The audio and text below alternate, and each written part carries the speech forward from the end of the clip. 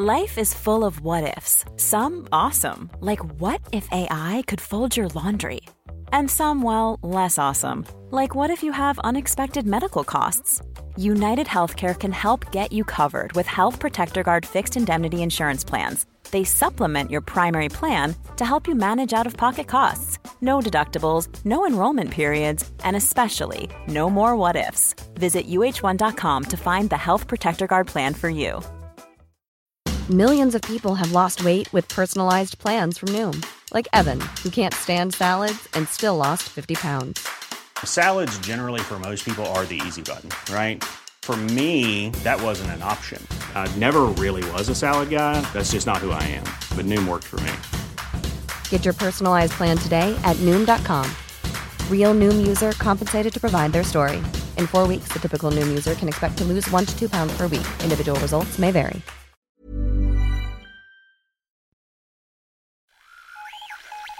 What in the world is happening on Wall Street? Economic indicators. Who knows where this is going to end up? To understand the economy, you have to understand human nature. This podcast is powered by Acast. How you doing there? It's David. It's podcast time. We're having a little giggle here, which is always good. I hope you're well. I hope you're safe. I hope you're avoiding... Stop giggling, you, for God's sake. Anyway, it's podcast time. John, we're going to kick off with a couple of questions, I think. A couple of questions. Let's get into a couple of questions. How are you doing? Anyway. I'm great.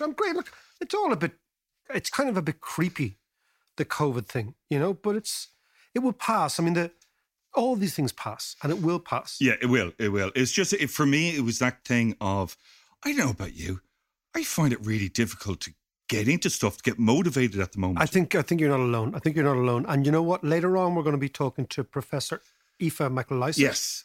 The professor of genetics, but she's also part of this group that believe that the elimination of the disease is possible. So let's talk about that in a little while. Okay, good. What are the questions on Patreon? Couple of questions. From whom and what do they want to talk about? Let's start with Stephen Mulvena, maybe. I hope I pronounce it right, Stephen. Everybody's printing money because they are no longer tied to the gold standard. But is it a time to go back to a unit of account after the vaccination? Magic can't last forever. It's an interesting question, Stephen. How are you? Good to have you on board. One thing that's been quite interesting the last couple of weeks, John, even the last couple of days, has been the extraordinary performance of Bitcoin.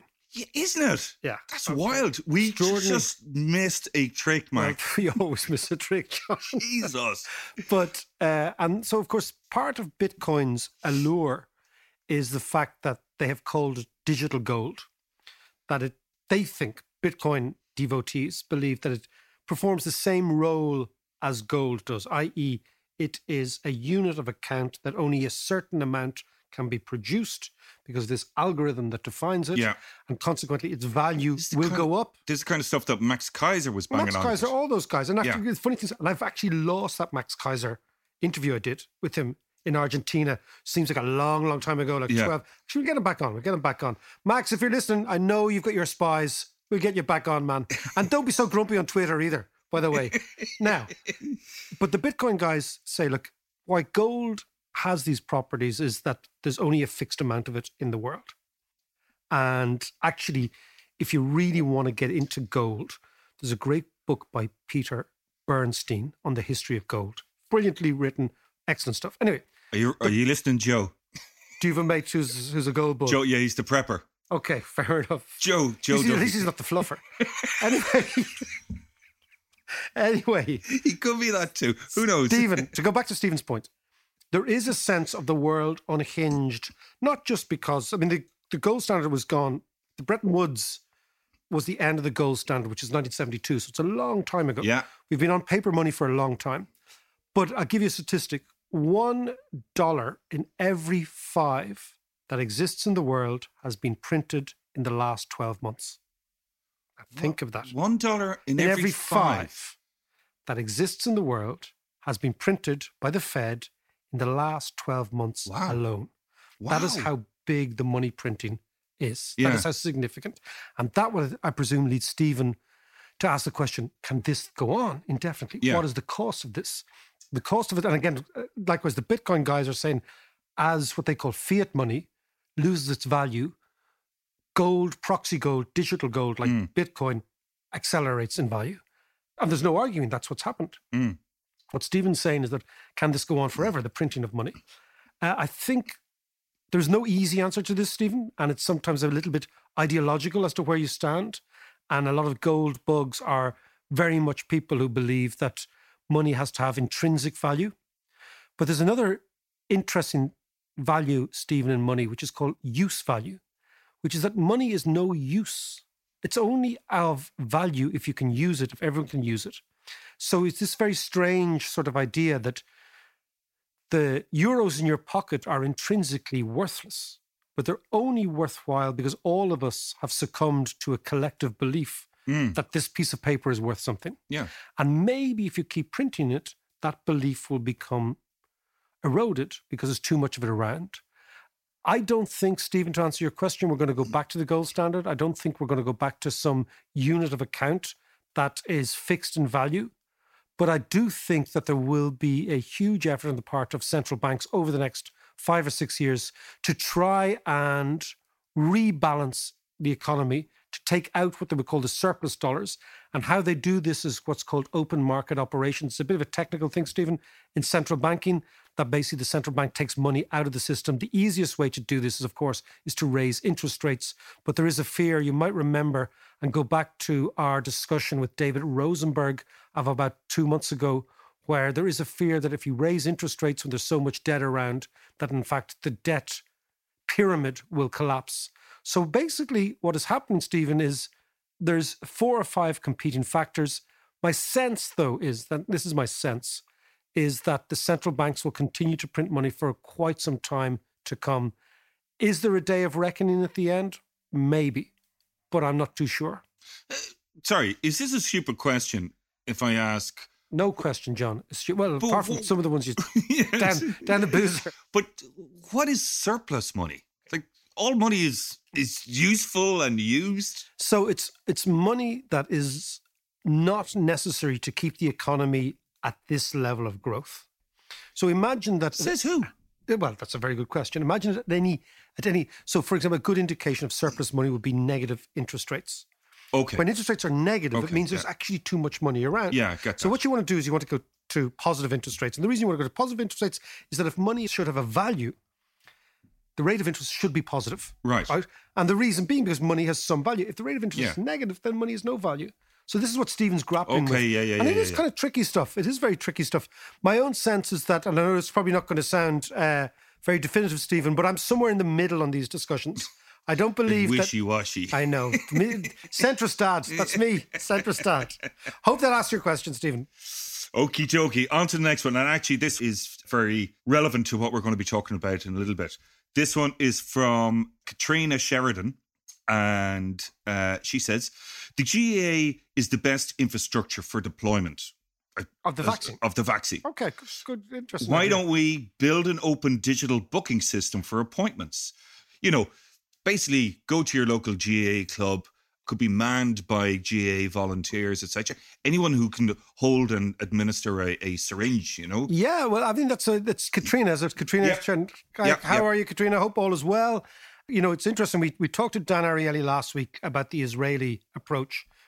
And when I was doing a little bit of research for that, I was Googling online about the Israeli approach. And they had like drive-in vaccine. They've drive-in. So you drive in to give you jabs. Like drive-in McDonald's to give you jab. You go, right? Yeah. So I think, Katrina, the only downside in that suggestion is that the vaccine that we are using now, the Pfizer vaccine, has got a temperature dilemma.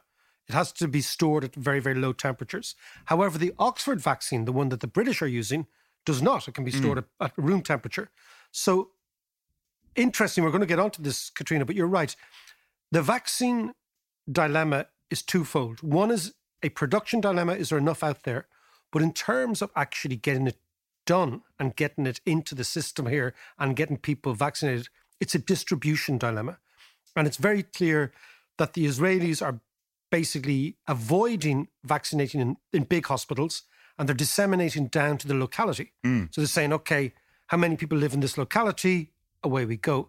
And therefore, you're absolutely right. The GIA is an infrastructure that could be used if we use the Oxford vaccine. Local dentists, local pharmacists, local doctors. There is the potential to do it here. The question then is, how do we roll it out? And do we have this, what they would call supply chain problem? That if we were to go through hospitals, then it'll be chaos. But I think, Katrina, that seems like a fairly sensible idea if we were going to use the Oxford vaccine. Yeah. So I want to talk now to Professor Aoife McLysaght. Really, really fascinating person, great fun. But she's part of a scientific group that believe that we can eliminate disease still, and that we should go into full lockdown now in order to be able to come out and then to manage the situation like the New Zealanders. So why don't we talk to Aoife, and then we're going to come back about the vaccine. Aoife, how are you? I'm well, thank you. Aoife, how did we become the worst in the world in terms of COVID? Yeah, it's pretty disastrous. It's not totally clear. I mean, it's partly a bit of bad luck, I think, just to be fair. Somebody had to be worse, and it happens to be us right now. But we did have a lot of things that piled up on top of each other in the month of December. We came out of our second lockdown with the cases still quite high. That's the first thing. We had our plan, which was to get them down to about 100, which wasn't a good enough plan in my opinion, but that was the initial plan, and they didn't get down there. So we opened up when the cases were too high. Then this opening up gave people permission and invitation, in fact, to start moving around and doing things. What's the point in opening up social venues if it isn't to go there and to socialize? So, and then there was Christmas. And then on Christmas and the couple of days around Christmas, a lot of people had home visits. So those people had the opportunity over the previous few weeks to pick up an infection in one of these retail or social places, or just out and about wherever, all the extra movement that was happening. So they were just much more likely to bring an infection into their house. And then what we see now is that there's a lot of the infection is spreading within families, which does suggest that it's, people brought it into their family and then it's spread within families. So this is really bad news, obviously, for those families. The optimistic spin on that, if you want to look for this, it's a strange kind of optimism, is that kind of activity was maybe isolated to the 3 days around Christmas, and that extraordinary peak should fade naturally. But that will bring us back down to just the ordinary bad, which was what was happening in the background throughout December. Okay, so I think that's a very good departure point. Okay, so it seems to be located in families. The reason, if most countries kind of opened up, some less loose, some tighter, but we just seem to have opened up, and the consequences for us have been appalling in comparison. But there are still not that many people dying. That's what I would want to talk to you in a sec. The difference between the caseload and the actual deaths. But let's talk about the launch there. You're saying if we are lucky, we could isolate those families. You get that spike then dissipates. What would you and your colleagues like to see now, and what's the objective? I think the objective is to get down to a very low caseload per day, something like less than 10 cases per day, because the idea would be that is something that we can manage with non-lockdown interventions. We can manage it in other ways, so we'd avoid going into future lockdowns. So how do we do this? We need this lockdown to be very effective and strict. And the stricter it is, the faster it will be, so the shorter it can be. The indications are at the moment that it isn't really a very good lockdown. One of those metrics is if you look at traffic, for example, on the major roads. Traffic on the major roads is not what it was after the school closure in March, for example. It's what it was before the school closure. So after the alarm was sounded, but before the schools were closed. And it wasn't enough then to get things under control, that level of activity. It's probably not enough now to get things under control. So we need to have a more strict lockdown. I think people need to follow it more completely. We see that people are not staying within their 5 kilometers, for example. So there are rules there that people aren't following. And we need to think about, when we get those numbers low, how do we keep them low? So that's resourcing public health doctors properly. We know what we're supposed to do there. We have the Scally report. It's been done. What does public health need in Ireland? And we need to start quarantining international travelers. We need to turn off the supply. Okay, tell me, is the sort of cleverness of this virus the fact that it actually incubates for a long time and it's asymptomatic for a number of weeks? Is that why this is so particularly able to blindside people? So asymptomatic spread is a problem, or the pre-symptomatic spread. Pre-symptomatic. Spreading. Well, both of those things happen. Spreading before they know they're going to get symptoms. So that does mean that people can be innocently going around and inadvertently infecting people. And I think that's one of the reasons why people can't rely on their own judgment of themselves. Do I feel sick? You can't use that as a metric to decide whether it's okay for you to go out and do something. You have to just presume you and everybody you meet is sick. And that is that presumption is getting more and more accurate. So I heard yesterday that 1 in 36 of 19 to 24-year-olds are infected at the moment. That's an extraordinarily high number. And those individuals, of course, are doing things and they're working, and some of them are working, caring for older people and all of these kind of things. So it's a real problem at the moment. And you really should presume that you and everybody you meet is probably infected. And that'll be your safest assumption at the moment. Okay, now let's talk about the other side. I mean, there's many people watch the telly every night, and they're particularly depressed by the relentless coverage of the caseload. Mm-hmm. And what they are really also quite upset about is the lack of coverage on the vaccine. And obviously, when your caseloads rise, it means your rollout of your vaccine must be much more urgent because you're facing into the problem. Is the deficiency in public health medicine also what is driving this lack of transparency on the vaccine? So the transparency on the vaccine, announcing how many vaccinations have taken place, that has been promised now. So let's see. It was promised a couple of weeks ago or maybe a week ago. Time is passing so fast, by Stephen Donnelly. But so that should come.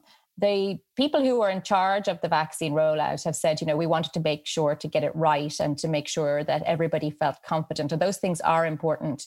We wouldn't need to be rushing with the vaccine if our caseload was a bit more under control. So there's that as well. And it's I sometimes think, some people are hard to please, aren't they? Because the vaccine production and the development of this vaccine went so extraordinarily fast. And for some people, nothing's fast enough. We were very lucky to have a vaccine produced and available and manufactured, and all of the steps involved in that so quickly.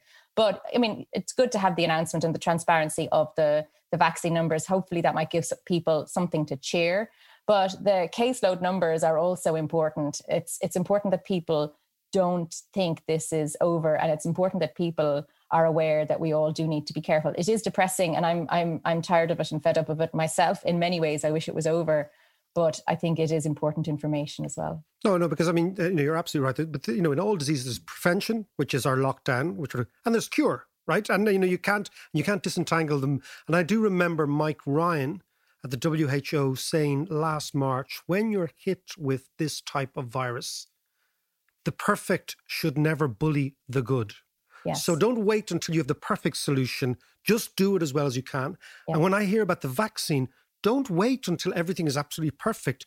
Just do it as well as you can, because to take the Mike Ryan view, the perfect is never really perfect. You never get there, and the good is good enough. So can I ask you about the vaccine itself? And I'm going to come back to the lockdown and to let's say the 2-month view that you and your scientific friends and your colleagues have, and where we might get to if we get this right, okay? Because I do want to look at this, because in all this depression, I want people to think, well, okay, there is a way out. But can you also put on your genetics hat now, your professor of genetics hat. Yeah. Tell me about the excitement or the upside in this new Pfizer vaccine that plays with our genes and plays with our proteins. Explain that to me. So this is a new type of vaccine technology. So that's very exciting. And so I think people will have heard mRNA now. They'll have heard this little phrase. So mRNA is a thing that's naturally in our cells all the time anyway. So the M stands for messenger. So it's messenger RNA. And I think everybody knows about DNA. So RNA is just a slightly different chemical variant of the same thing. It's naturally there. And it's a message that's carried from our DNA, from our genes, and into the main part of the cell where it is the instructions to build a protein. So what they've done with this vaccine is it contains the mRNA, the message with the instructions to build the virus spike protein, which is this protein that sticks out of the virus. And if you were to be infected naturally, because that virus spike protein sticks out, it's the thing that your body learns to recognize, to make antibodies against, and then next time attack it very efficiently so that you're immune. So what the vaccine is doing is saying, okay, we're delivering not the protein, but the instructions for the protein, the messenger RNA, that gets taken up by the cells in your body that are naturally cleaning up. You have all these cells in your body, they're naturally cleaning things up and gobbling up stuff. It gets gobbled up by one of these cells that's part of your immune system that gobbles up foreign bodies. And because it's a messenger RNA and it looks like an ordinary messenger RNA, it gets translated then into a protein. So the virus spike protein gets produced, it gets presented to the immune system, and the immune system then learns to make antibodies against this virus spike protein without you ever having had the virus in your body, without you ever having had exposure and getting sick. So this is a new type of vaccine technology. Other types of vaccine technology would be giving you, older types would have been giving you something like a kind of a weakened version of the virus. So one that will be enough to look like the virus, looks like the virus, but doesn't make you sick kind of thing, or a dead version of the virus or something like that. And that technology is slower. It's a slower manufacturing process. So for example, the flu vaccine every year is grown inside chicken eggs, which is why people who are allergic to eggs will be advised not to get the flu vaccine. So, and that takes time, so you're physically growing it in big factory loads of eggs. Whereas this one can be manufactured more in like what seems more like a chemical manufacturing process. What is always intriguing about science and diseases and viruses is that, and it is amazing that the men and the women in the white coats have come up with so much extraordinary innovation in such a short period of time. But the unintended positive consequences of the amount of effort going in to fight this vaccine is a sort of a biotech shift, a kind of a once-in-a-generation shift that might not have happened in the absence of COVID, okay, in terms of the energy, the resources, the money that's put into it. Now, in terms of other sort of diseases like cancer, for example, what are the biotech consequences of this innovation in COVID? Well, I'll just jump in on one of the things you said there. It's not that this wouldn't have happened in the absence of COVID. And it's very important to remember that this couldn't have happened except for the fact that people were working on these kind of things anyway. So the thing is that people were ready to go. There's a lot of work going on. And, in science, we talk about what they call basic research, which is, trying to explore new things. And a few years ago, the idea of an mRNA and messenger RNA-based vaccine was quite it was a fantasy, So, and it turns out its time came just at the right moment and we were extremely lucky. But that's because of advanced investment and, an advanced work that's been going on. But there are all kinds of things that can happen, like, in terms of, so you mentioned then cancer and cancer therapies. Of course, this is one of the areas that a lot of people are very interested in making progress in because it is such a common disease and affects so many people. And that is another area where there have been extraordinary advances. So now, for example, one of the things that is done is that if somebody has a cancer, so cancer is essentially some cells that are growing out of control. And usually they'll be growing out of control because they have some kind of genetic mutation within those cells. So one of the things that happens now more and more is that the cells from the cancer are specifically sequenced, and you can compare, you say, what specifically has changed in these cancer cells compared to the cells in the rest of the body. So you can start, and that helps in multiple ways. One of the ways is you might be able to identify specific things to target. So like, you want to have a target that can kill the cancer cells and not the good cells. So once you recognize what's different in these cancer cells, you can target that.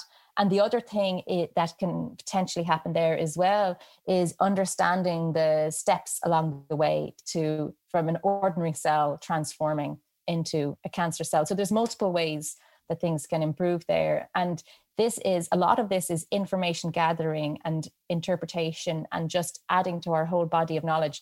And it is an extraordinary time in terms of biology and in terms of understanding the underlying genetics and biochemistry of a lot of these different things. And there's huge scope for very successful strategies coming. And some cancers, so cancer is a funny word because we use it like it's one thing, but it's different cancers are very different from each other. And some specific cancers do already have quite good progress in terms of therapies that are really very targeted to that cancer and are very, very effective. And there's this idea that's increasingly growing that's called personalized medicine, which is where, some people, maybe what's needed more in future is not some mass market thing, but something that is designed for you, for what is specifically going on in your body. And that is something that is increasingly becoming plausible as well. So the progress of the technology is quite incredible. Well, I mean, I'm gonna come back and discuss later on the idea of the emergence of biology as the dominant or the potentially dominant science in the 21st century, as opposed to arguably physics and whatever in the 20th century. But let us conclude on your vision for what could be done here with respect to COVID, with respect to lockdown, the next 6 to 8 weeks, and what you see is possible with a firm lockdown.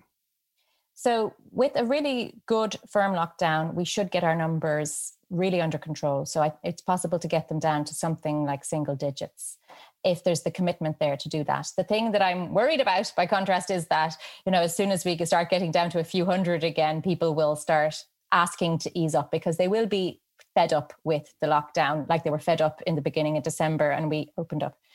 So if we do these things, we can get the numbers under control. Then we can control them with these other mechanisms, non-lockdown, like I mentioned already, public health measures and these kind of things. And we could live a comfortable life for the rest of 2021 while we are waiting for the vaccine rollout to be completed. I would love that to be at level 0 so that we could have things like electric picnic and festivals and rugby matches happening. That would take a bit more commitment and people might not be up for that.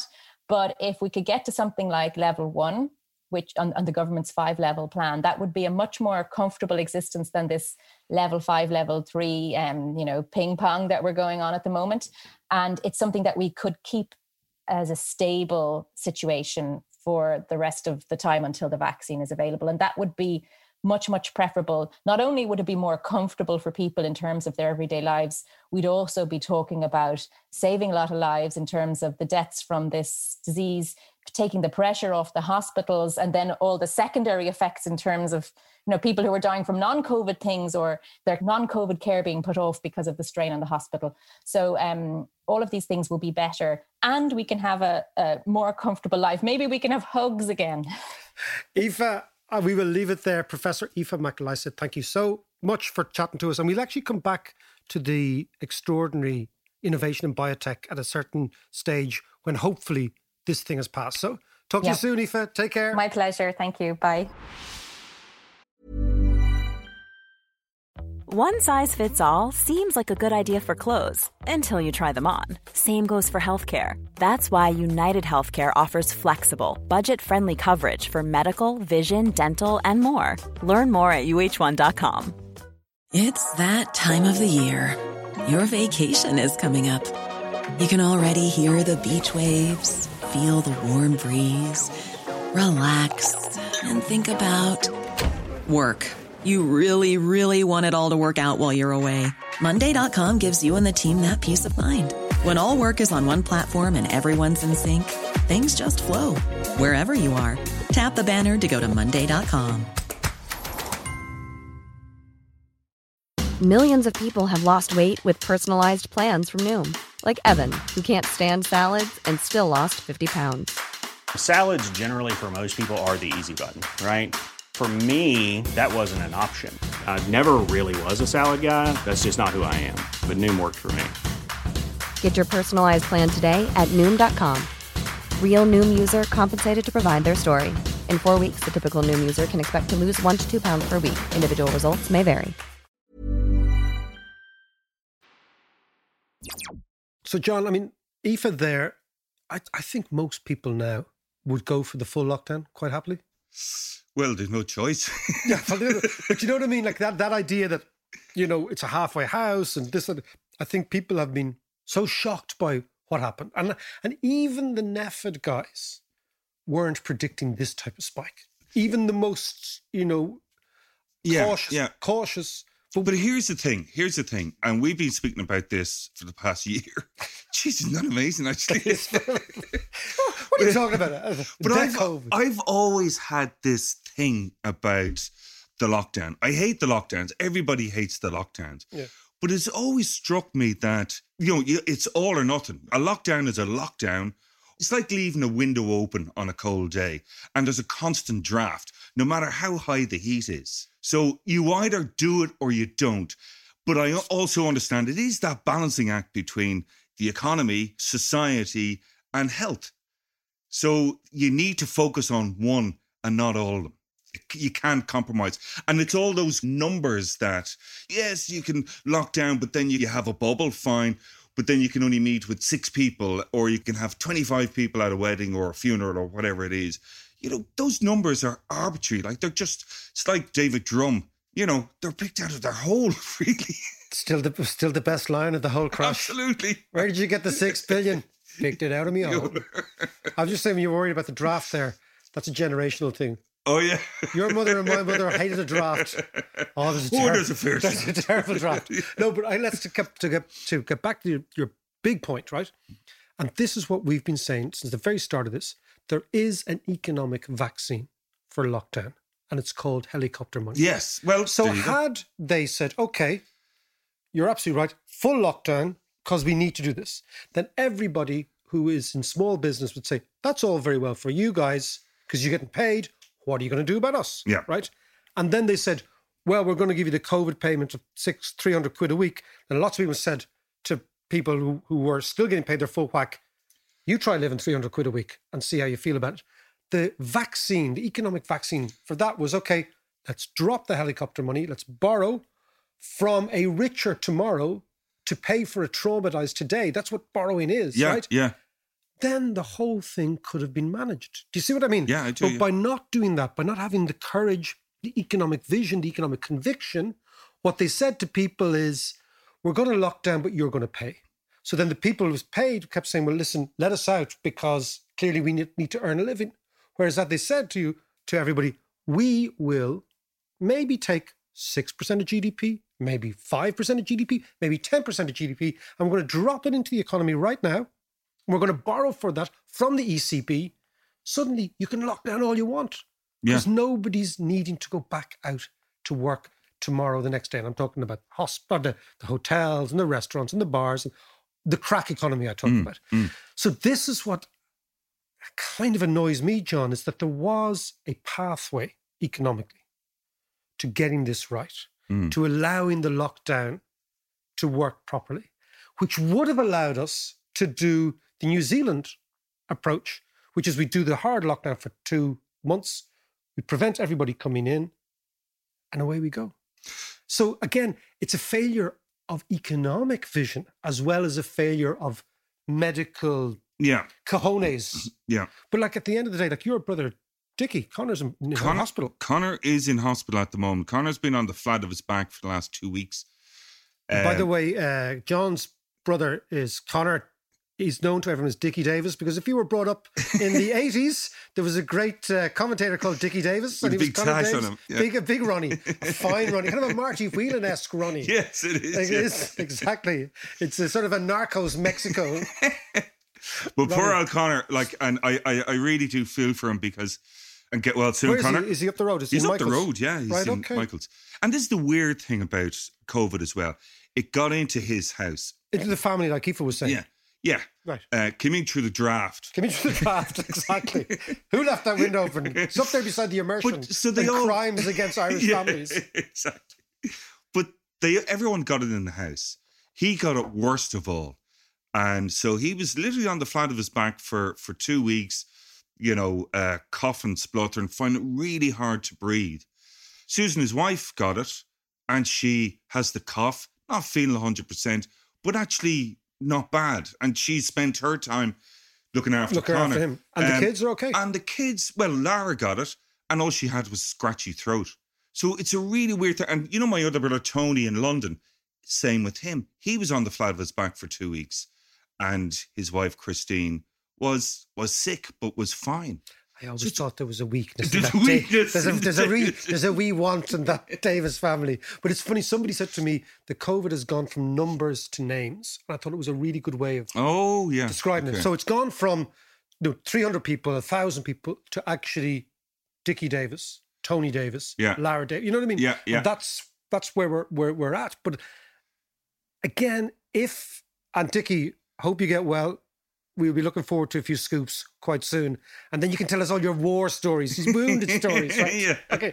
Should I say when I was in the flat of me back in Michael's? But, I think Paschal Donoghue say, okay, we're going to helicopter the money in for the next 8 weeks. Allowing Micheál Martin to say, we're locking down.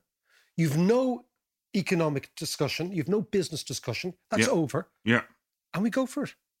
That's it. That's the solution. Yeah, and here's the other thing as well is, the way the ECB are coming up with Europe-wide strategies and solutions for COVID.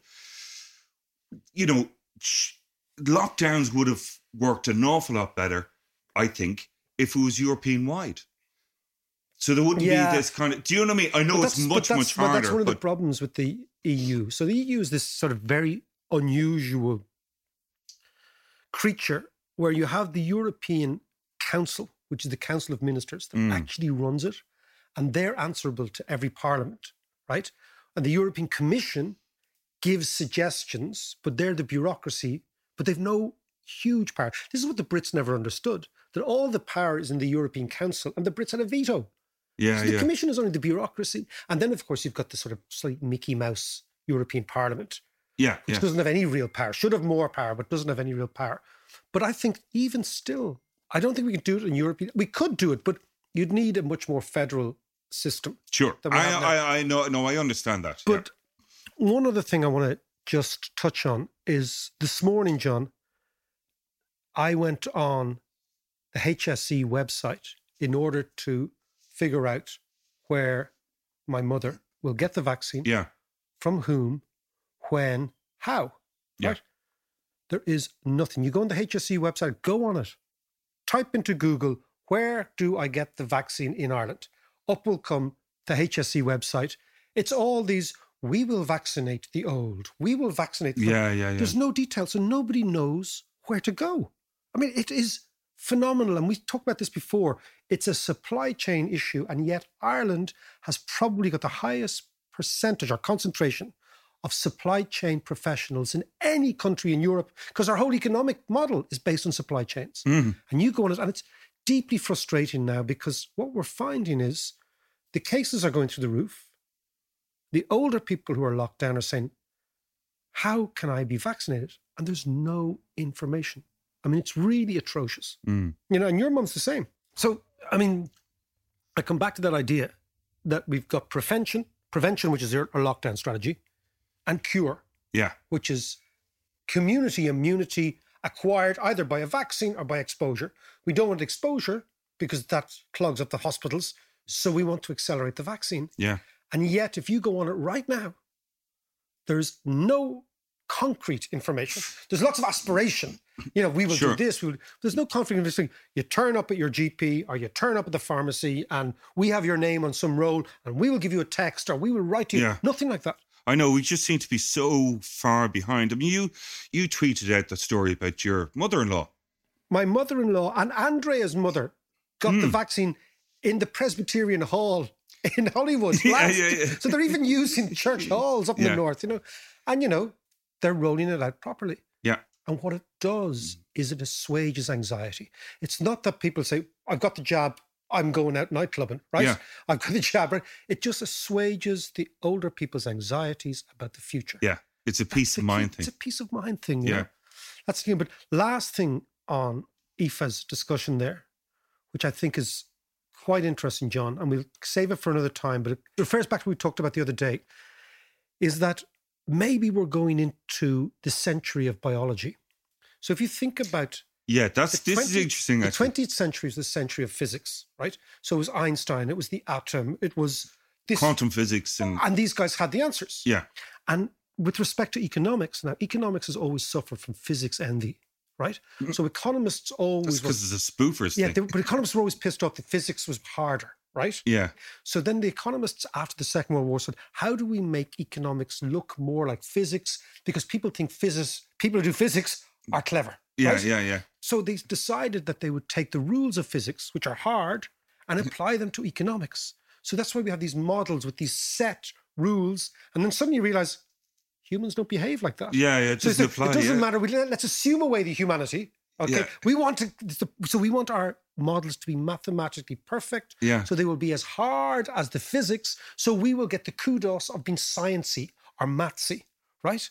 And that's, I think, because physics became the breakthrough science of the 20th century. Right. If biology now becomes the breakthrough science of the 21st century, then things like economics will take their cue from it, and you'll see much more organic economics, you'll see much more behavioral economics, you'll see much of this idea of, we go back to this Gaia idea, that the economy is like a living organism. It's that word, I think I was saying this to you after our discussion earlier on the week. It's the homeostasis. What you talk about a lot is the homeostasis of economics. The fact that it's always at this sort of static point. No, it's not static. It's always trying to reach stability. Yeah. Because there's so many variables. But it never quite reaches stability. Because it can't. But that is life. That is what life is. And this is the interesting thing. So once you impose physics on life, you impose a tendency towards no change, right? These are hard and fast rules that we can actually govern the world by. But the problem with you and I and the humans is we're beautifully unruly and crazy. This is why the lockdown isn't working, because people are going out saying, I'll be grand. Exactly it. Anyway, well, we leave it. Talk to you next week. Now that I have you, why don't you use the rest of this bleeding lockdown to do something useful and learn economics with me? Sign up on Patreon, patreon.com/David McWilliams, and we learn economics together. We'll do a macroeconomic course, and my God, macroeconomics has never been more relevant. We have tutorials every other week. We have questions and answers. We have reading lists. We have the whole gamut, and we'll really equip you to deal with the world you're living in. And for the rest of January, you're going to be able to get this at a 15% discount on our annual subscription. So again, screw the lockdown. Let's use it properly, use it usefully, and learn economics. Patreon.com/David McWilliams. Talk to you soon.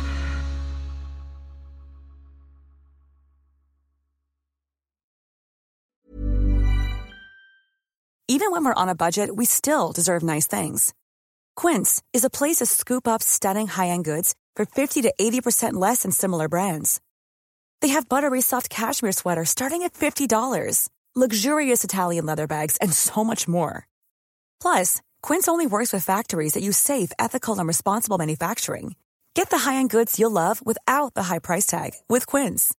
Go to quince.com/style for free shipping and 365-day returns. When you drive a vehicle so reliable it's backed by a 10-year, 100,000-mile limited warranty, you stop thinking about what you can't do and start doing what you never thought possible. Visit your local Kia dealer today to see what you're capable of in a vehicle that inspires confidence around every corner.